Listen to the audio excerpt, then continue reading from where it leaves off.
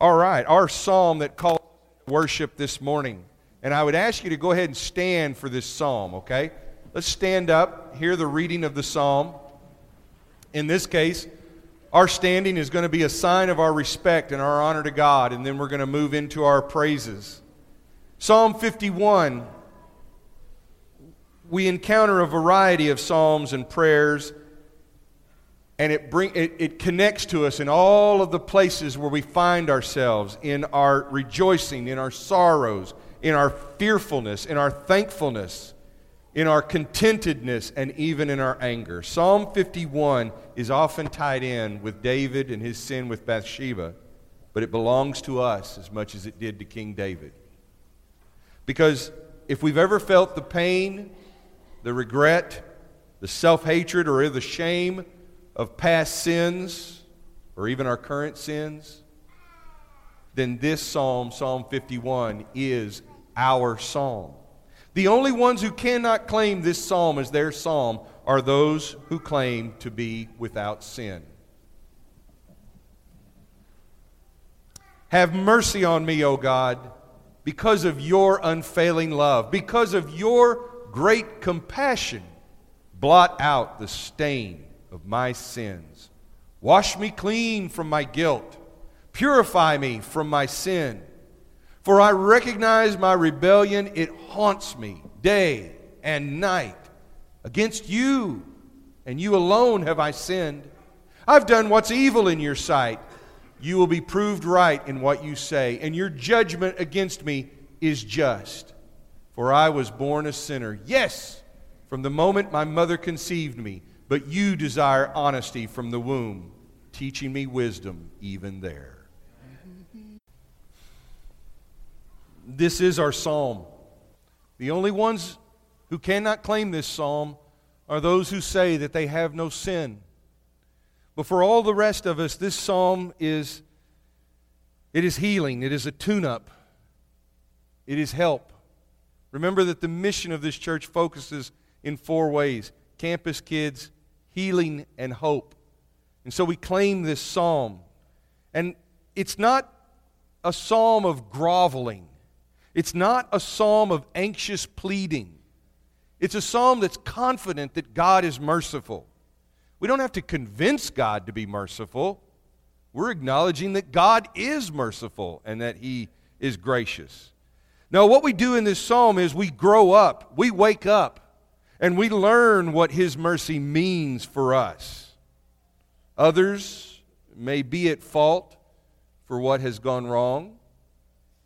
Others may be the ones who we could blame for the bad things going on with me. But the sin that's generated from that, the woundedness, the resentment, the anger, even the actions that follow, we have to take responsibility for those. In fact, this psalm reminds us, and I love this term that I learned from a colleague of mine in his newsletter, we are response-able.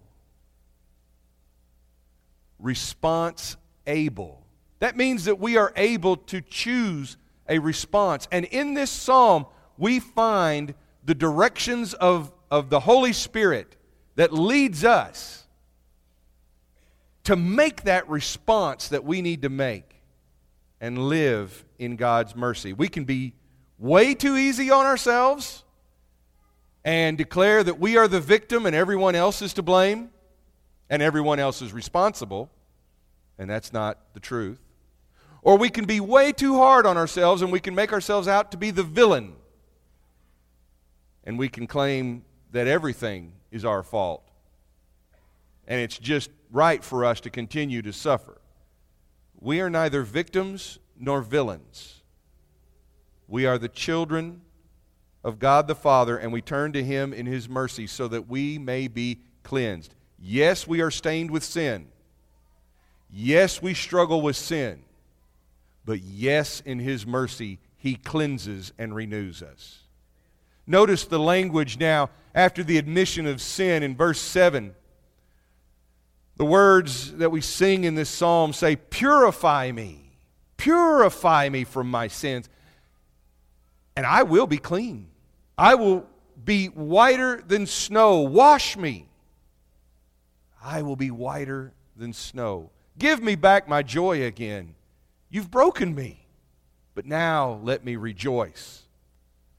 Don't keep looking at my sins, God. Remove the stain of my guilt. Create in me a clean heart, O God. Renew a loyal spirit within me. Don't banish me from your presence. Don't take your Holy Spirit from me. Restore to me the joy of your salvation and give me a spirit willing to obey you. As we get ready to sing, I want you to just think about a few things that we've heard there. That every time we sing this psalm, this may be the time for us to come clean. We talk about coming clean. We say that to others, well, you need to come clean with the truth. You need to come clean with the facts. There's that idea within us at every level, wherever we live in this world, whatever we're engaged in, there's this notion of how cleansing and how renewing an honest assessment of the truth is. That as long as we carry around bitterness, as long as we carry around the shame of sin, things just seem dirty. Things just seem clouded. Things seem obscured, and we live in a darkness, and we live in pain and sorrow.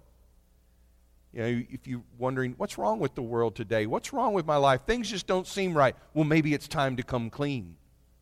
Now, you can't clean up the whole world, but you can start with yourself. You can clean up yourself because we know the one who cleanses. The psalmist is saying, God, you can cleanse me, and I will be whiter than snow. You can wash me. You can purify me. We know the one who can clean that. You know that there's somebody in your house, right? Somebody who's the stain master. I'm not talking about some appliance, but somebody that when something gets dirty, it's like, how do you get this stain out of that? Most of us are fine if we're spilling a Coke or spilling some juice or something like that. But when you get into the hard stuff, I'm talking about grape jelly or chocolate, that paint, that kind of a thing, nail polish. You go to the stain master because they say, look, I know how to clean this up. And everybody's got their secret recipe. Everything from club soda to acetone to, dragon spit, and, it's just everything, whatever, just something bizarre. But God is the one who is the stain master when it comes to sin. He knows how to cleanse and purify us. And our brokenness and our guilt do not have to be the end of our story. Because sometimes when we make messes in this world, I'm talking about those chocolate messes, I'm talking about the grape jelly messes, sometimes we settle for good enough. We just tell ourselves, well, that's not so bad. Put a rug on it, no one will ever notice. Move that table over here and they won't see the marks on the wall, whatever. Wear a coat and then they won't see the stain on your shirt.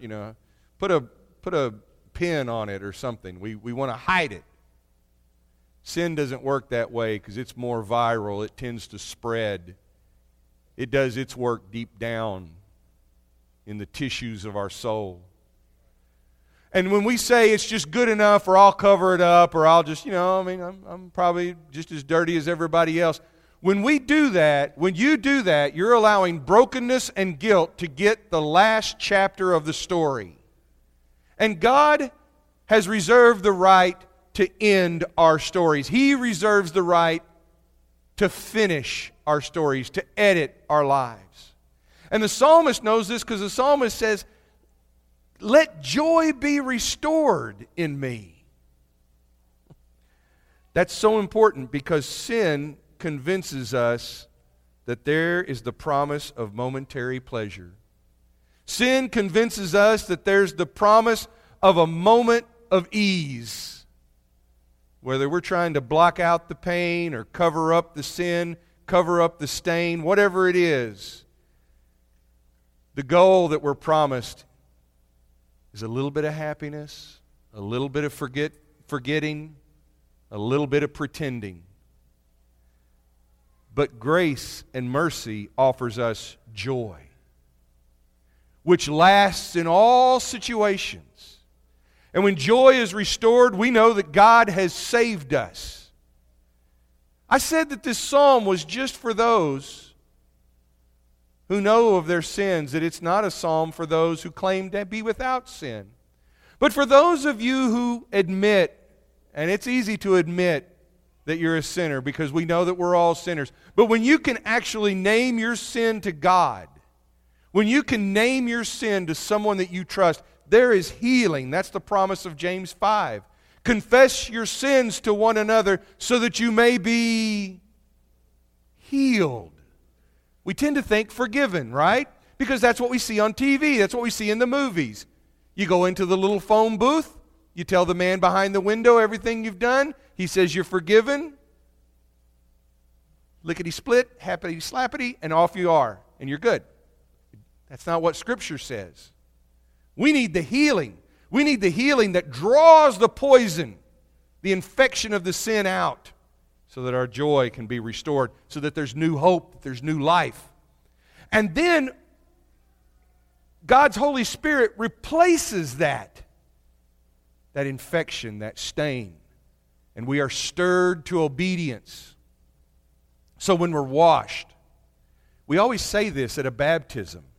We're buried with Christ in baptism, and we're raised to walk in newness of life, in a new life, with new hope, with a new guide, with a new mind. This psalm is our song. So those of you who've experienced that baptism in Christ, I want you to take this with you because you have the resources of grace available to you. You don't have to give in to the sin. The sin will show up. The stain and the pain, its influence, it will be there. But you don't have to give in to it.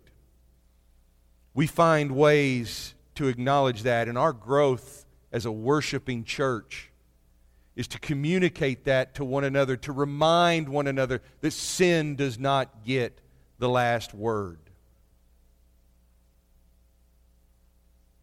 When you've had enough of the denial of sin, when you've had enough of the self-condemnation, of the anger, when you've had enough of thinking that you're a victim or a villain, it's time to come clean. It's time to come to Jesus.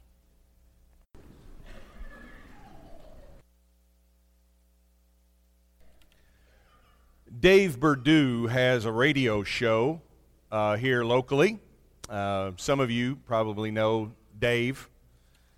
He shows up on 89.7 and Spirit 106.3. He's got just a wonderful radio voice, and very soothing.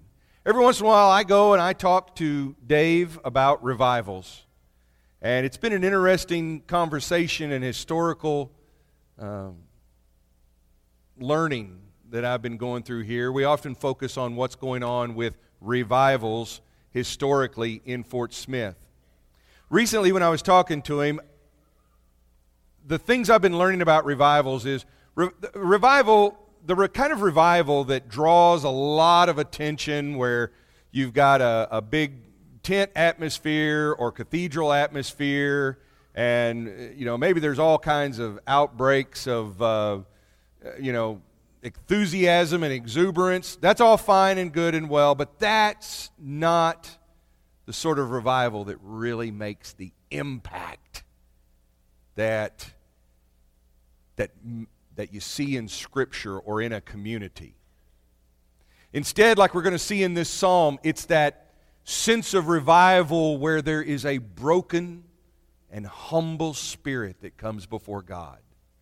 A broken and contrite heart. That's the kind of heart that God does not reject. And I was telling Dave during one of our recent conversations on the radio, I said, Dave, something stood out to me that as you're heading into Oklahoma on I-40, or out by Roland, I don't remember, I guess, 64, whatever. Head out towards Oklahoma. Geography's not the point here.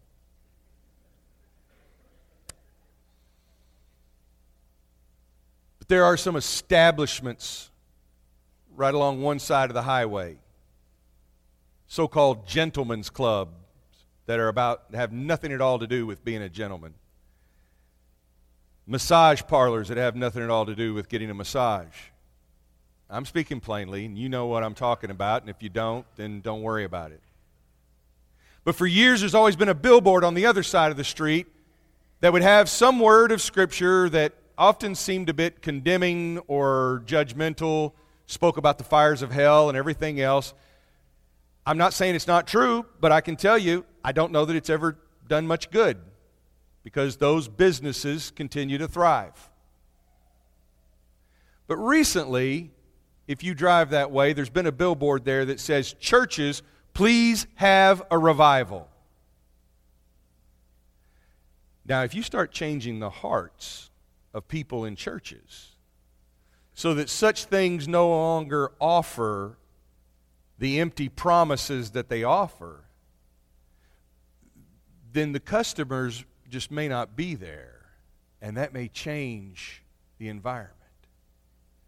But to do that, we've got to be brave enough to own and name the kind of sins that cause us to support the sinful forces and the powers and principalities in this world, and we've got to let go of those things and start embracing God's Spirit. And one of the ways we get there is through a broken and contrite spirit.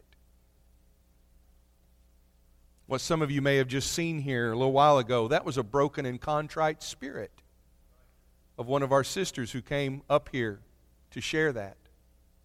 And I trust that God has not rejected her. But I want to know, what do we need to do today so that you have that opportunity?